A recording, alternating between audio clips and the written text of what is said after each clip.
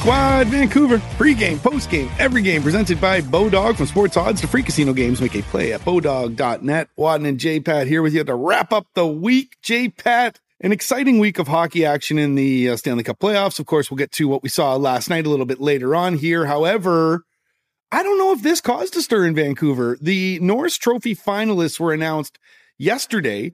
Quinn Hughes was not among the three finalists. However, I don't see a lot of angst coming out of Vancouver right now. Well, and nor should there be. And for a lot of the same reasons that we talked about Elias Pettersson the other day, Quinn Hughes is one of the best defensemen in the National Hockey League. Is he one of the three best defensemen in the National Hockey League?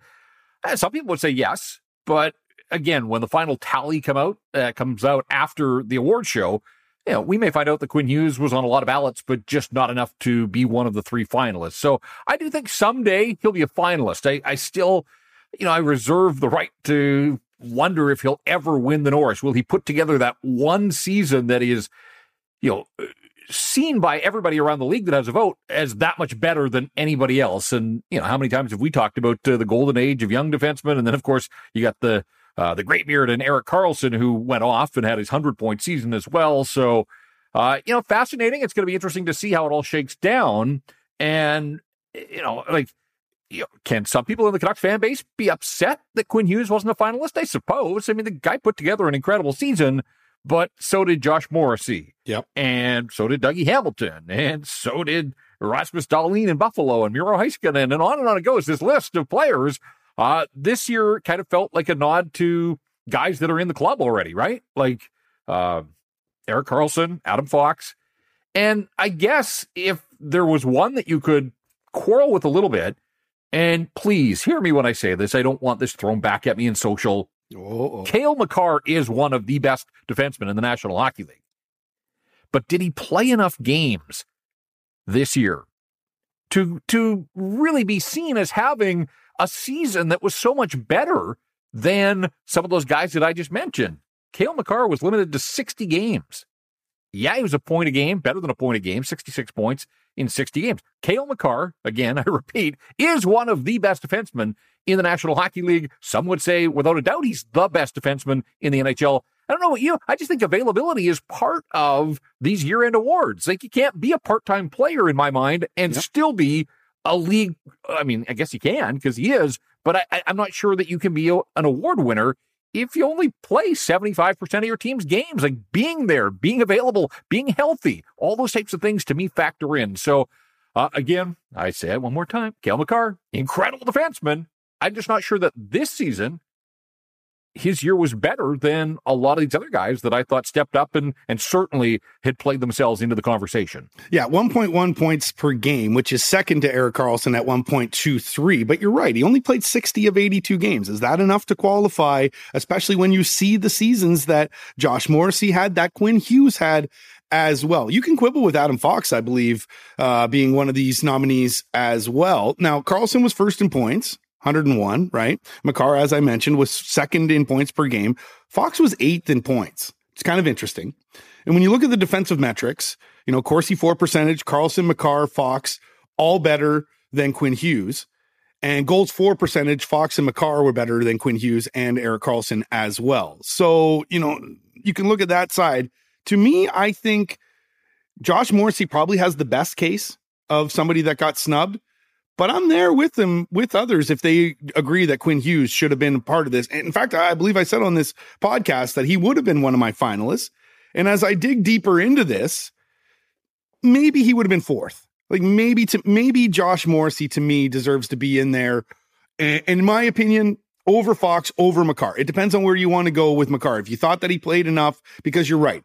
He is one of the best defensemen in the NHL. In fact, I put money on him to win the Hart early this season because I thought he was going to have that kind of season. Now, of course, the injuries derailed that a little bit. But to me, I think the biggest snub is Josh Morrissey, but I think you can state a case for Quinn Hughes as well. Yeah, and yet I would go and say a guy like Rasmus Dahlin. Sure. But Buffalo didn't make the playoffs, and Vancouver didn't make the playoffs. And I do think, now, Erik Karlsson, San Jose certainly didn't make the playoffs, so I have to be careful in what I say here. But Karlsson separated himself, 25 points better than anybody.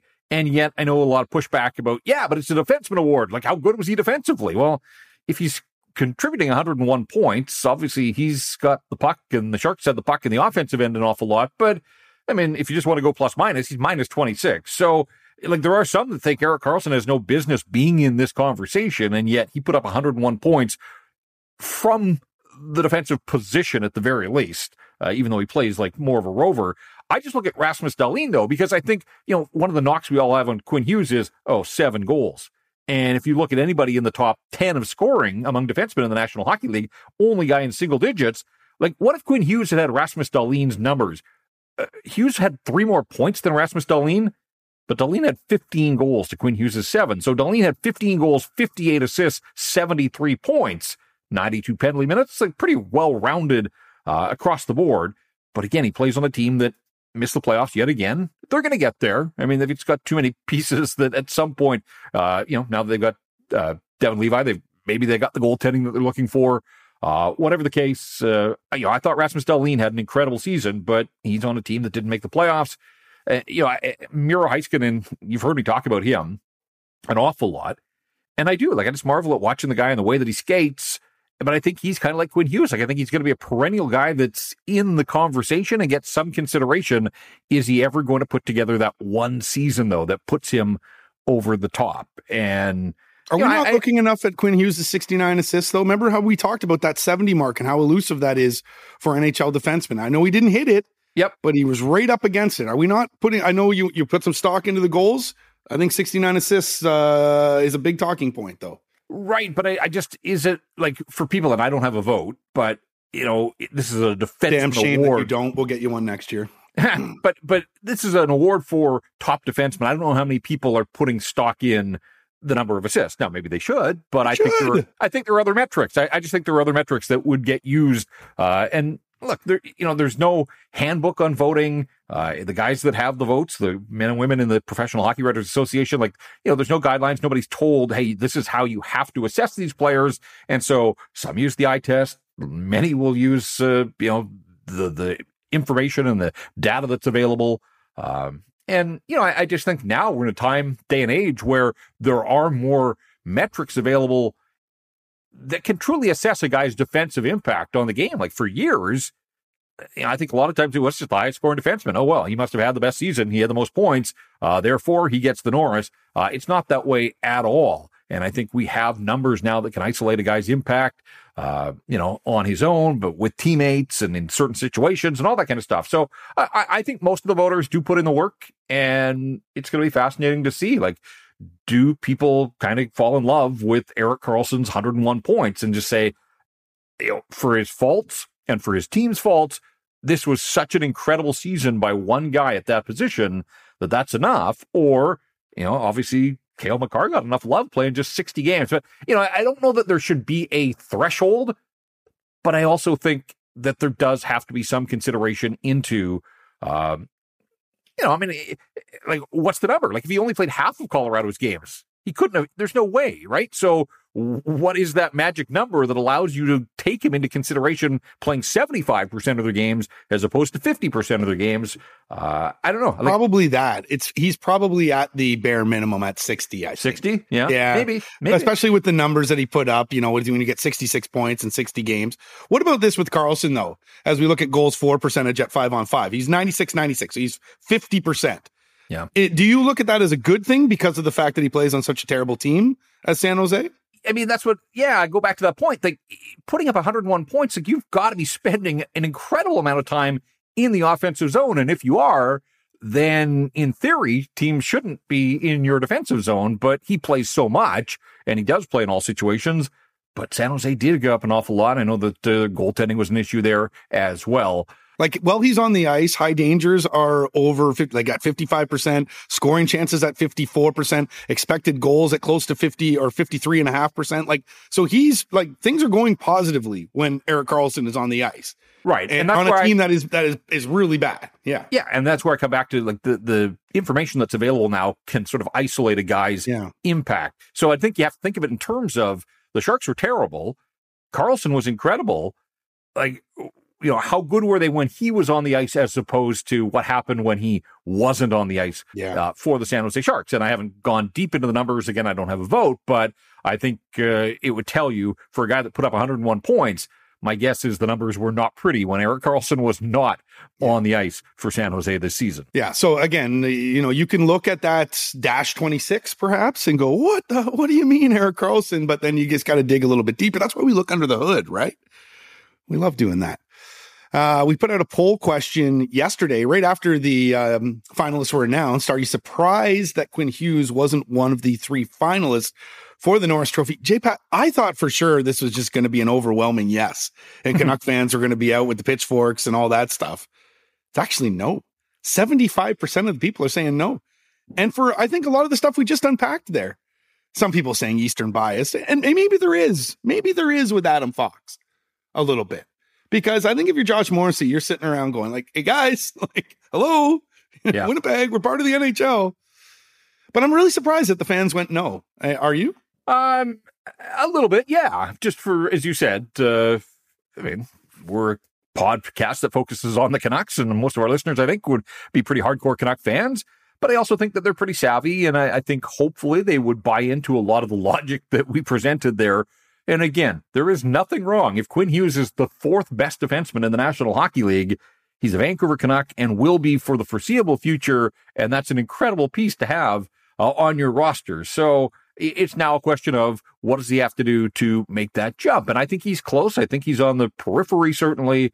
Again, I want to see what the final vote tallies are. How many votes did he get? Where did he stack up in all of this? But clearly not enough to be one of the 3 finalists when the awards are handed out in Nashville during draft week. But, we've gone, 10 minutes here talking about possible candidates, and we're seeing it in the playoffs as well.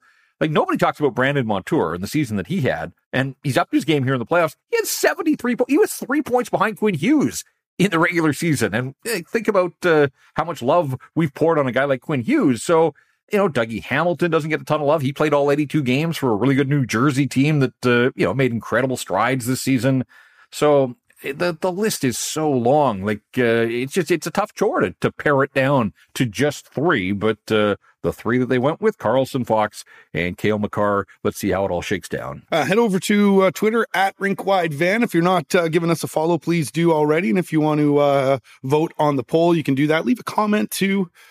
We'd love to get that from you. Abbotsford Canucks tonight, game 4. Calgary leads that series, of course, 2-1. All games have been 1-goal games. I think that's something that you can really pull from this if you are an Abbey Canucks fan. They took the first 2 games to overtime in Calgary. Calgary able to prevail. And then on Wednesday, Abbey gets that 3-2 victory. So trying to extend the series to 5 tonight in what will be a rocking building down in Abbotsford. Yeah, unfortunately not going to be able to make this one a previous family commitment, but have already made the pledge. If Abbotsford wins, I'm going back on Sunday. Yeah, baby. And looking forward to it. So let's see how it all shakes out. Yeah, I mean, I'm not ready to see the hockey season end here in Metro Vancouver out into the Fraser Valley. And I know that tickets are a hot commodity, so they're going to pack that place. And certainly they would again on Sunday if they can extend it. But yeah, I would think the belief has to be pretty high for Abbotsford. At the outset of the series, the number 1 team in the American Hockey League, the MVP of the American Hockey League in Dustin Wolf. And, Calgary started with those 2 games at home and did what they had to do to get the 2 victories. But if you're Jeremy Colleton and you're Abbotsford, as you said, you forced them to overtime in both of those games.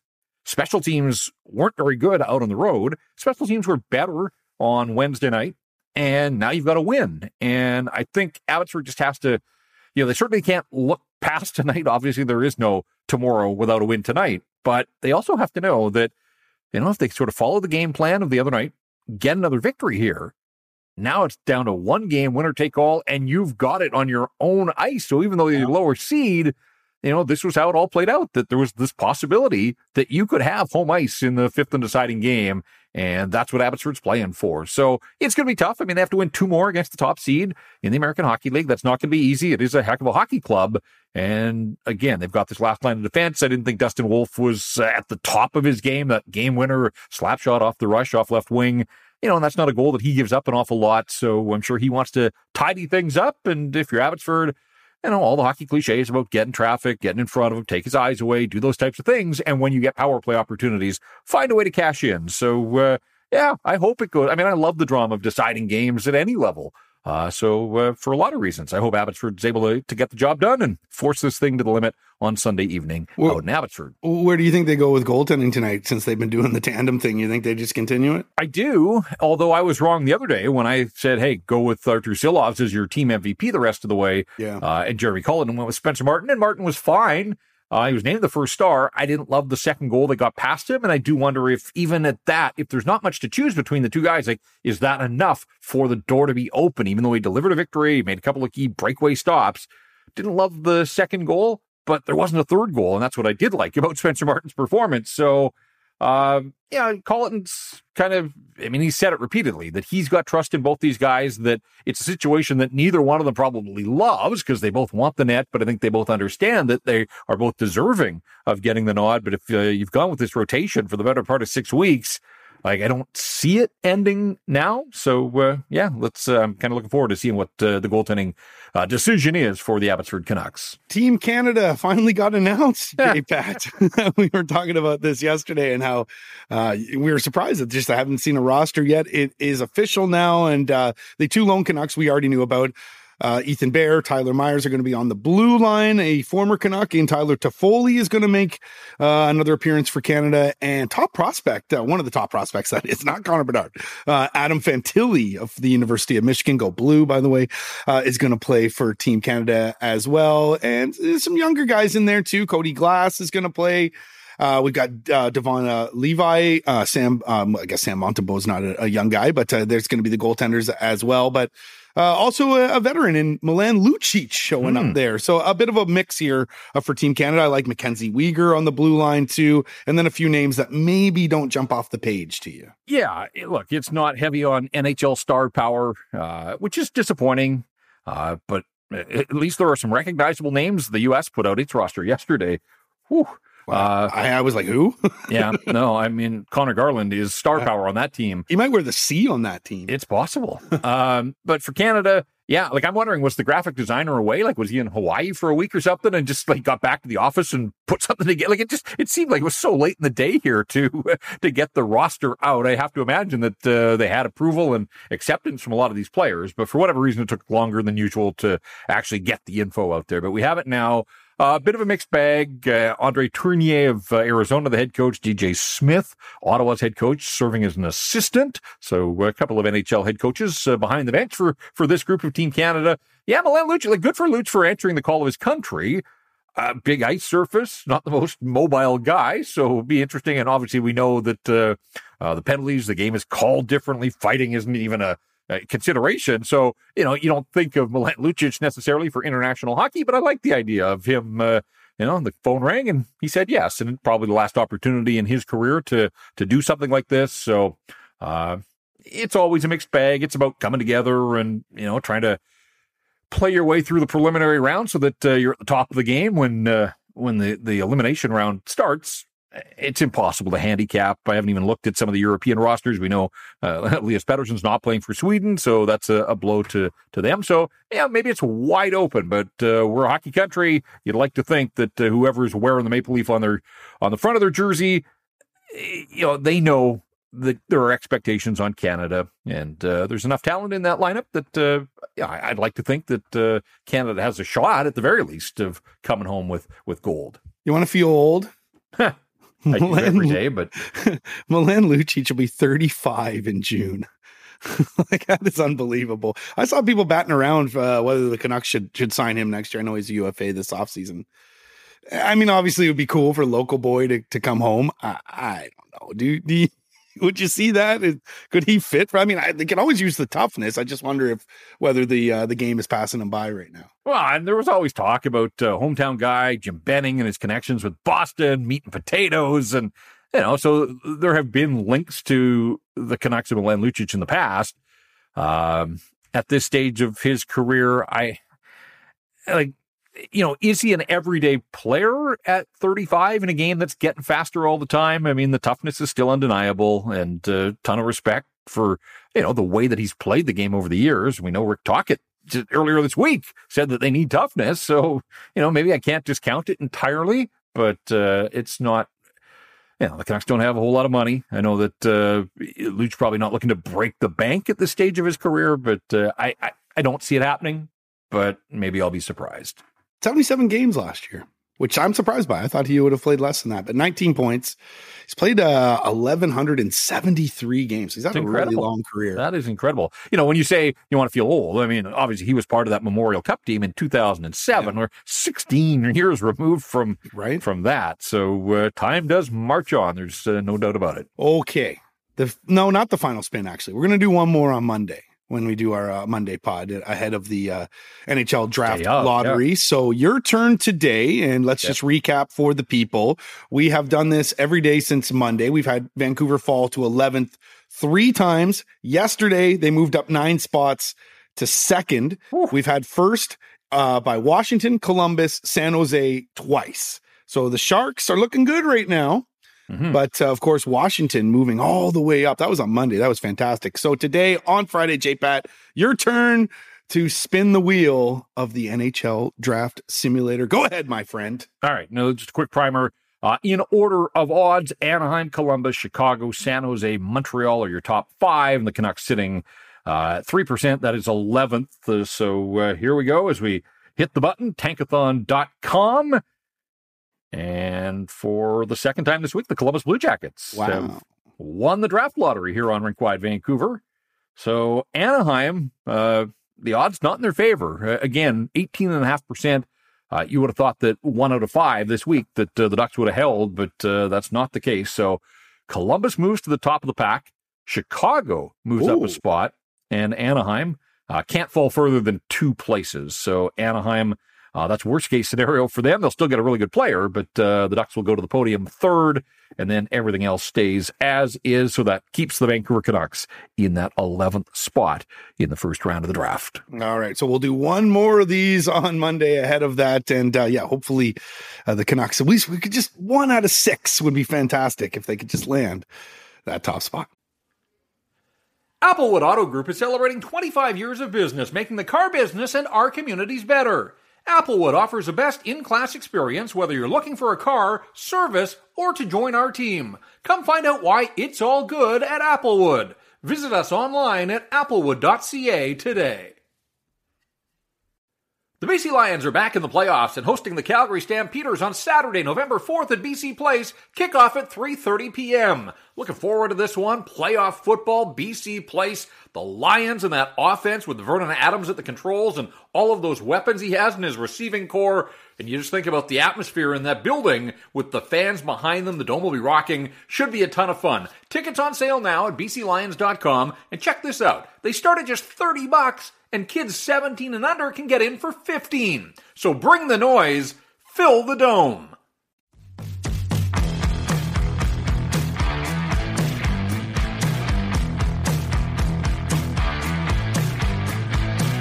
All right, we're joined by Patrick Johnson as we do every Friday here from the Province Post Media. Are you in the shower right now, PJ? Sounds like you're I'm doing in the rain. One from the I've just taken cover under the awning of the 100-year-old Mariloma Club here in beautiful Kitsilano. Excellent. Okay, good. I just wanted to make sure that we weren't interrupting anything. No, it's things are good. I'm out for a walk. All right. We were batting around Quinn Hughes not being one of the 3 finalists for the Norris Trophy. Of course, you've got a vote. Yeah. So, hey, where did you go I'll with this? I'll give a big reveal. He was 4th on my ballot. Okay. Right. I picked Hampus Lindholm, not even a finalist. I think deserving of more credit. I mean, I'm sure he was downgraded on some people because he was playing for this insanely good team. But I just watched him play, and the way he was just such a cog in that impressive machine, I thought deserved credit. I mean, I was a guy that in the past had said I thought Bruce Cassidy was a guy that should be on the Jack Adams every year, just because like the team is more. They're obviously a very good team, but they're more than the sum of their parts. And then that is because of the play of some of their players. That they do have some really outstanding players who take things to the next level. And I thought Lindholm was deserving that, but obviously none of my colleagues did. But I had Fox and I had Carlson. I mean, how do you not give credit to Erik Karlsson? I mean, yes, playing on a terrible team, and you can maybe have some doubts about how much of an influence he had defensively, but he is the 6th defenseman all time to put 100 points up in a season. I just couldn't ignore that. And then, Adam Fox has just been such a solid, impressive player every time you watch the Rangers play. I thought to give credit for him. I didn't actually have a vote this year for Cale Makar. I thought he obviously didn't play a full season, and I just like the rest of his team looked tired, worn out from last year, a little hangover. But it's such a tough list, and I noted this in the little story I wrote yesterday where I said, Quinn Hughes is not a finalist. You look at some of the other guys in that range that we do talk about. Yeah. You talk about Rasmus Dahlin. You talk, I don't know where he would end up, but people have been talking about Brandon Montour. There's so many guys that are in that range now. It is a real true golden era for defensemen. You touched on it briefly. I'm just curious, Cale Makar, and whether you want to talk about him specifically or just the idea in general of availability. He played 60 games, and yet he still is a finalist. So clearly in the minds of many, he is one of the best. And I think when healthy, there's no doubt he is one of the best defensemen. Yeah. But where do you sort of fall on that? And is there a number in your mind of, how many games does a guy have to play to legitimately be a candidate for any of these awards? I think if he hadn't sort of looked tired, I probably would have put him in there. It wasn't so much to me. 60 games, I feel like it's, it's 2/3 or 3/4 of the season. Like that, it probably is the cutoff point for me. I don't know if I could vote for a guy that had only played 50. Obviously, you'd like to see 70. Right. But he's so good. He was so influential. Obviously, when he played, even if he wasn't his full self. Like I said, I debated it. I did consult. I talked to a few people, see what they think, and I don't want to think that I know everything, but I try to, so I try to put some effort into what I'm doing with my ballot. But yeah, in the end, that was sort of one of those that you look at the guys he's up against and just the impact. Yes, he was injured and it's not his fault, but the impact, there were players that just had a little more impact this year than he did. But, like I said, this is such an impressive group of candidates. To be sixth or whatever would have put him on my list is no, it's no shame in that. It was a tough decision. Right. Do you think the same things then apply to Elias Pettersson and the Selke? That, his game is trending in that direction, but the fact that he's not one of the three best is not really a knock on him. Maybe he's the fourth best defensive player in the National Hockey League. Yeah, and it's one of those ones where you try to decide what is that trophy. In many ways, I call it kind of the Hart Light. Why isn't Patrice Bergeron in the discussion for the MVP? And why do we say, oh, he's just that guy? He's a G8 to it. I gave Alex Barkov an MVP vote last year. He was forever the kind of poor man's Bergeron, I would call him Selke guy. It's some of these trophies have evolved in weird ways. Best defensive forward, I think that's Guy Carbonneau, isn't it? A guy that just never leaves his Emmanuel Ultra, right? Isn't that what that is? But the game itself has evolved, and PD. I had him. I didn't have him in my Selke ballot. A guy that certainly, is going to be in the conversation. It is a fascinating thing to look at this season. They had two guys that are at least in these conversations. They're on the edge of it. And look how bad their year was. They didn't make it, So what the hell, guys? And PJ, there's an argument that if Thatcher Demko had a Thatcher Demko type season, that he could be in this conversation for the Vezina as well, right? So, the Vezina is a GM vote, right? So it's not. That's almost a more challenging one because it's guys that are in. I don't know what goes into their process. Obviously, they watch a lot of hockey. Demko is an interesting one. I sort of wrote a couple things last year when he was obviously such a story for this team and contemplated what would it take, because you look at Shesterkin, you look at Hellebuck, you look at some of the other guys that are around, and Vasilevsky, Saros, right? Four right there. Are you going to put him ahead of those guys? Yeah. Can you actually do that? I think he's close, and certainly I really get a feeling you look at his season and the way he came back, and it was a topic that we talked with him more than once about. And he talked a little bit to me about it at my end of the season story that I wrote about him. He, I think, recognized, first of all, that he had a terrible first half. He'd probably gotten into his own head, I think was the impression I gathered from him. And then also needed to kind of reset himself and also become a loose looser, sort of have a looser mindset, if you will. Not that he's not focused, but not be so sort of jammed up mentally, and really kind of dial in on just enjoying himself and trusting himself, and taking his sort of mental game into a calmer level, not being as stressed. And I think that's going to be, I mean, that clearly I think is this what I think he thinks is going to be the key to success for him going forward. And so we'll see, I mean, the way he played down the stretch, obviously wore out a little bit, but the way he played down the stretch was the way a number one guy can be. And you need a guy to be, and then you're going to need him next year. So, we'll see. It's a challenge. You look, like I said, you look at that list of guys that he's up against, and it's a pretty steep hill.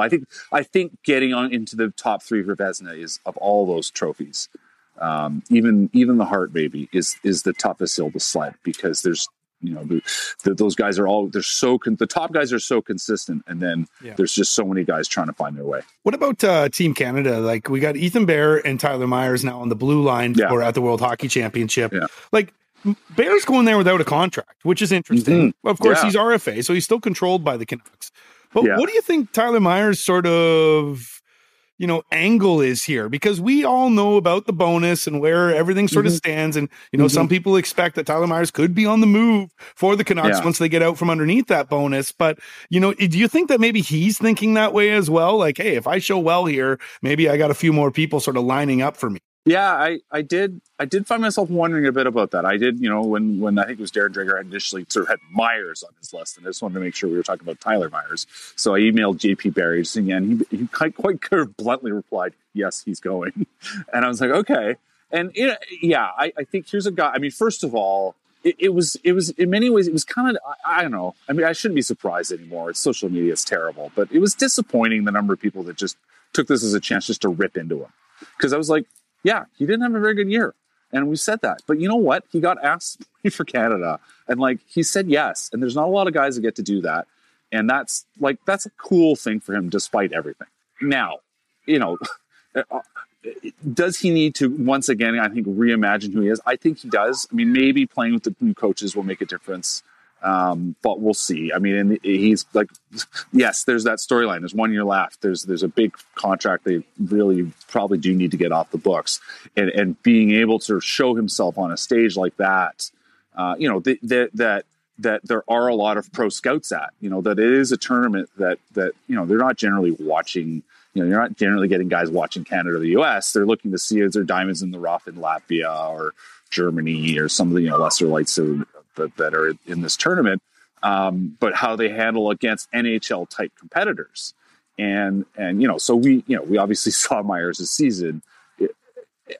Can he, I also kind of took it as a chance. Here's a guy, nearing the end of his career. It's a chance to do something he hasn't done in 9 years. He hasn't been there since he was a young guy. You look at that defense corps that went to 2014, the World Championships in 2014, which was an Olympic year, and it was all young guys. It was Eric Goodbranson was on that list. It was Kevin Bieksa was the old hand as the captain, but a bunch of guys that were sort of being looked at. Maybe they'll be in the mix for 2018 for the Olympics if we go, whenever we have a World Cup or what have you. And so that was the other thing I said. Everyone talks about what a great event it is, and every player that gets to go talks about how much fun it is. They obviously they're there to win, but they also get a little bit of a tourist experience. They get to see a European city they maybe haven't been to before, and just experience a bit of a different and getting that, I think, a little bit revisiting that sort of youthful making the select team tournament team kind of thing, that experience again, and living Team Canada on your chest, regardless. And it's Team Canada. It's Team Canada on your chest. That's exactly it. So I mean, there could be a showcase element, and I thought about that. But as much as anything, I thought, here's a guy that's he's got 3 kids. He's got a new kids arrived, and here's an interesting adventure. I don't know who he's taking. They always get to take some with him. Are they taking the new one? Are they leaving kids at home? Is he taking his dad? I don't know, but. I think more than anything, it's just a chance. I imagine it's more than anything. It's just a chance to put on the red jersey again one more time, at least. I tried to make the argument earlier on the pod earlier this week that it's Andre Tournier as the head coach, Arizona's head coach. DJ Smith assistant coach, Ottawa. Tyler Myers was linked. So talk about showcase for those guys. And maybe they come home and make this argument that this is a player that they have to have. Tyler Myers on the big ice will be interesting, certainly. Oh, boy. A little bit extra ground to cover there. And for Ethan Bear, good for him. Connor Garland going for the Americans. We're here on this Friday. Monday, of course, is draft lottery day, 3% chance. And we've been down this road so many times with the Canucks and the lottery balls. Where's your level of optimism, excitement, you name it, for the draft lottery on Monday night? Don't ask me about contests. Let's put it this way: when I all my years playing minor hockey, my brother playing minor hockey, the parents, they do the 50-50 in the stands, and my parents, between my brother and I, all how many years it would have been, 20 plus seasons of minor hockey, they won once. And there was a guy on my team when I was in grade 7 who was his first year playing, and his dad won 4 times. And that was an early lesson in the Johnson family having no luck. So I will buy the $1 million 50-50 when it's at a Canucks game. But other than that, I avoid. So I don't know. I mean, I think a lot about whatever it was, that average. Remember that run there where they just kept losing every year, and that this was a team that had, was it the worst or second worst record in the NHL, and their average draft spot had been 5th or whatever it was. And I just think about that, and the look, the Trevor Linden face, and I don't know. That's what I think. The photo of Drance sitting there by the snack table, things like that. Like, I don't know. I mean, of course, it would be game changing if they win the right to pick Connor Bedard. It would be massive. I'm realistic. I mean, it's part of the life of being a Vancouver, paying attention to Vancouver sports. It never works out, right? You're up 2-0 in the final. It's not going to happen. Just stop thinking about it. Well, PJ, we spun the wheel 5 times, went back and forth throughout the week, J-Pat and I. We got one more spin on Monday. Vancouver, 4 out of the 5 times finished where they should finish in 11th. Yeah. Second, though, once. Second. So when you think about Team Canada, Adam Fantilli, perhaps Canuck fans, keep your eye on that guy. I know everybody wants Bedard, but that kid out of Michigan might be worth getting excited about as well. We'll see exactly, though. We'll know on Monday night. Yeah. All right, guys. And in the five, PJ, just so you know, Anaheim didn't land first once. We got Columbus twice. Yeah. And we got San Jose twice, and then we got Washington to kick off the week. Well, I mean, this is the thing. Like, the weird way the lottery's set up. They don't want tanking, but they've set it up, and so that means if you finish last, you actually have a 55% chance of not picking first. Right. And to me, I wrote about the other day that, that among other things, I think the NHL would be smart to have a play-in tournament, generate some fan interest for late in the season, create a bit more of a buzz, but also take the lesson from the NBA, just flatten the odds and just don't create this scenario where teams are just trying everything and force fans to cheer against their team. It was just so stupid. And I felt bad for Canucks fans having to be in that position, because there were fun things happening. They shouldn't be having to cheer against their team. All right. Well, save these broader ideas, because we've got more podcasts to come here. Summer, I know. We can dig into that stuff. But for now, we'll let you get back into the rain and enjoy your weekend, PJ. Thanks for joining. All right, catch you later. The BC Lions are back in the playoffs and hosting the Calgary Stampeders on Saturday, November 4th at BC Place. Kickoff at 3:30 p.m. Looking forward to this one. Playoff football, BC Place. The Lions and that offense with Vernon Adams at the controls and all of those weapons he has in his receiving core. And you just think about the atmosphere in that building with the fans behind them. The dome will be rocking. Should be a ton of fun. Tickets on sale now at bclions.com. And check this out. They start at just $30, and kids 17 and under can get in for $15. So bring the noise. Fill the dome. Rinkwide Vancouver is presented by Bodog. Make a play at Canada's choice for free casino game sports odds and poker strategies. And as we look at my Bodog best bet, J-Pat, I had anytime goal scorer in last night's Leaf game at Ryan O'Reilly plus 190. Hit that, and the Leafs hit it early in this game. Really, they're up 2-buzz on the Panthers, and then they just became the Leafs again, and they blew it. And they lose 3-2 to the Panthers. They also lose Matthew Nyes in a questionable play by Sam Bennett. There was a couple of questionable plays by Sam Bennett in this game. Are you surprised that Bennett just got a fine because it looks like Nyes perhaps could be done for the series with a concussion. Yeah, and let's make it abundantly clear that the fine wasn't for the play with Matthew Nyes. Yeah, the play was the cross-check on bunting. Cross-check to the head obviously has to be a penalty. And then I didn't like the, bunting's down, and then another pretty good shot. $5,000 at this stage of the proceedings. That's getting off awfully lightly. And I didn't like the play behind the net. Put Nyes in basically a hog tie and threw him to the ice. That's dangerous stuff. And obviously concussions are nothing to mess around with, and not just, it is, he's held first and foremost, but it's a big loss, obviously, to the Toronto Maple Leafs injecting this rookie that they've been waiting for a long time. He certainly hasn't looked out of place. He's been productive and, plays playoff hockey right off like a big body that plays that playoff style. So, things aren't going well for the Toronto Maple Leafs, and give the Panthers credit to withstand that start last night and come all the way back. And, I'll say it again. Goalie Bob too, right? That really is becoming one of the stories of these playoffs. He looked like an afterthought and one of the worst contracts in hockey.